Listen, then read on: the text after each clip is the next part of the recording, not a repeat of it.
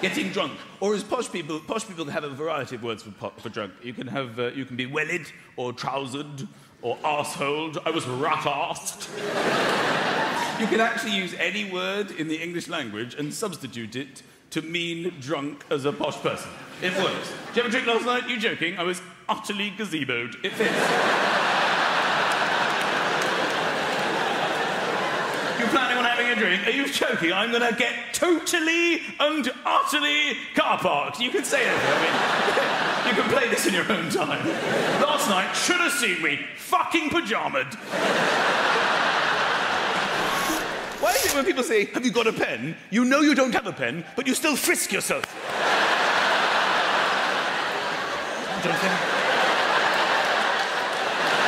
Don't believe I do have a pen. Do you believe me? You really want to help them as well. You start talking about pens I had a pen. I can see the pen in my mind. If you had have come to me earlier, you would be writing now. I'm so sorry. Sometimes you're on the phone and people will go, have you got a pen, to take down a number, and you immediately say yes, even though you don't have a pen.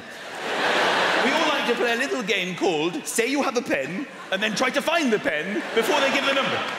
So they'll go, have you got a pen? You go, yes. They go, I need a pen. Sometimes they start giving the number. You still don't have a pen. It's 0202. Sometimes you never find the pen, and you pretend to take down the number, and you never even get the number, because you feel too embarrassed to go, I lied about the pen.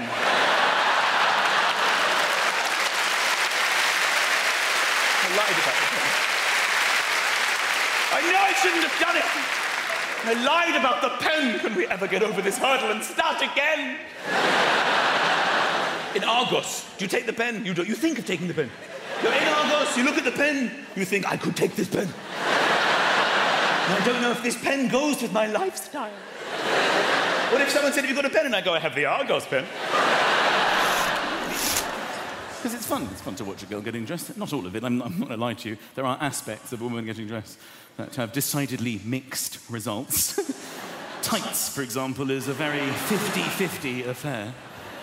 The first half is quite, I would say, almost erotic, a very enjoyable spectator sport. The lower leg, let's focus on the lower leg for now.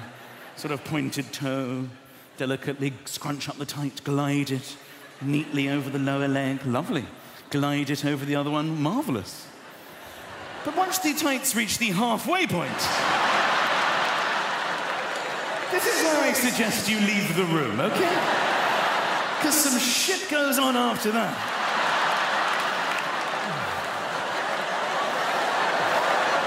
Sometimes you just tug at a crotch for like half an hour.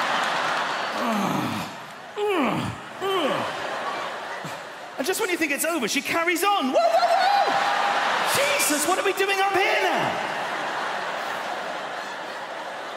She's like walking around like a baby taking their first steps.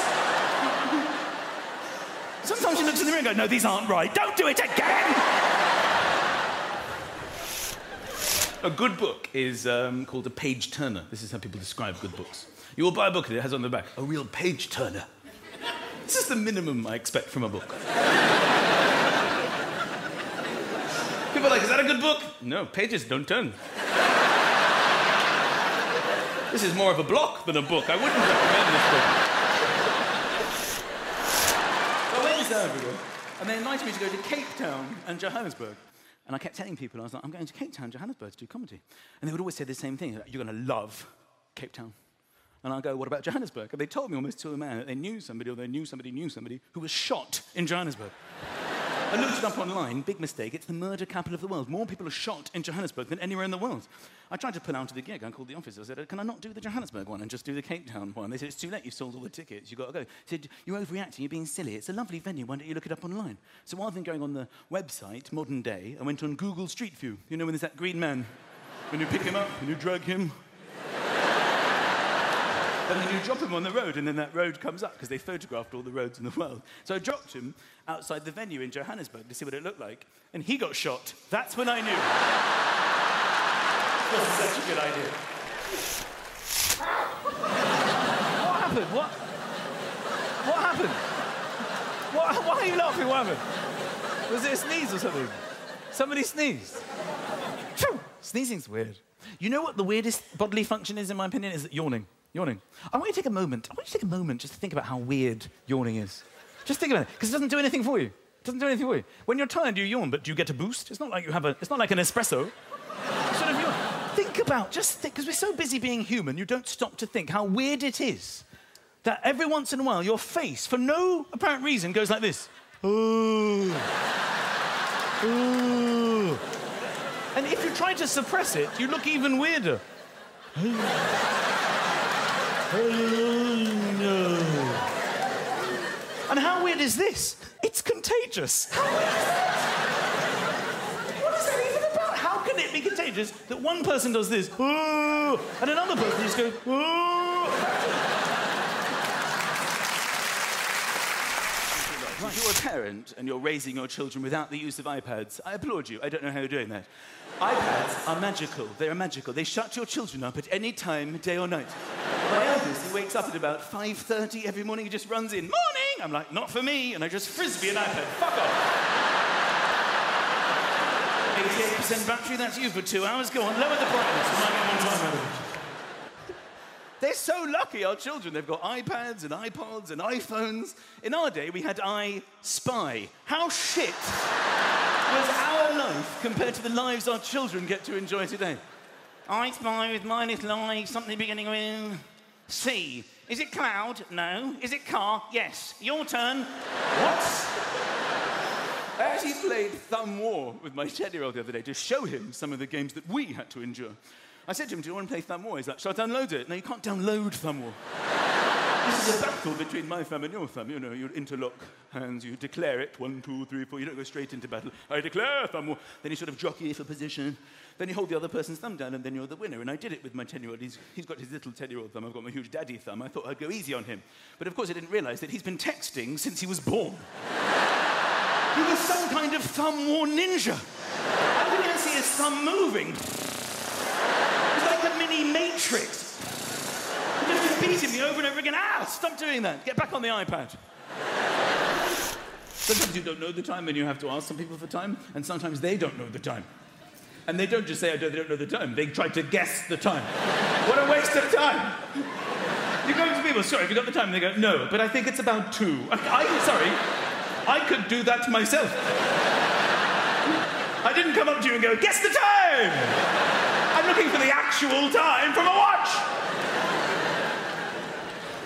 I think it's about 2, judging by the position of the sun. That's how they used to tell time from the sun. They used to have sundials. What about places with no sun? What about Scotland? Did they know the time?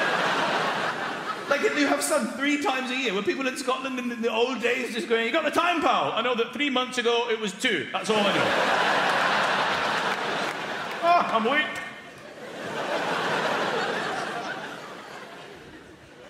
People ask you the time, it's an odd moment, especially in London, when people aren't supposed to talk to each other, and they'll come over and they'll go, excuse me, and right, that freaks you out. Like, what? Who? Why? You? Why? Who are you? What do you want from me? This is all going on in your mind. Who is this crazy person who's come into my life? And they'll go, have you got the time? And then that all shifts. You're like, ooh, I've been selected for time. You feel quite honoured. You look at other people. You didn't want time from them. You've come direct to me for time. And then you look at your watch, and even though you know how to tell the time, and you've been telling time for many years of your life, you hope it's an easy time. It freaks you out. If it's not 2:45 or past or 15, you've no idea what to do. Right. Oh, it's 13. No, I would say, you do it, take it and leave. I panic. This is how you walk, by the way. My son's got it now. With your legs. I say, yeah, baby. It's just the arms get involved, isn't that odd? Your arms do this. Your legs are doing most of the work, but your arms think, I'm going to do something. I don't want to just sit here. Because it looks odd if you don't use it. This is odd, isn't it? This is odd.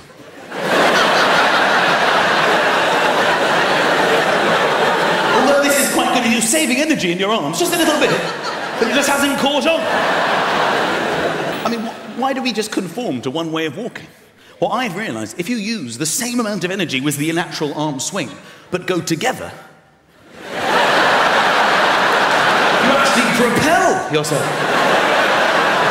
I'm moving twice as fast as the average walker. I'm doing this now.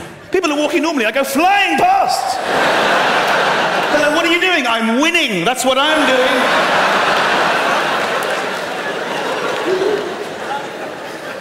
And I've also felt, as I'm sure everyone in this room has as well, that skipping, although socially unacceptable for anyone above the age of 6, is actually a remarkably easy way of moving. We've all thought this. You put hardly any effort at all, then you just start moving around very easily. Because running is difficult, it's very heavy, but skipping is magnificent. So what I'm doing now, by combining the two,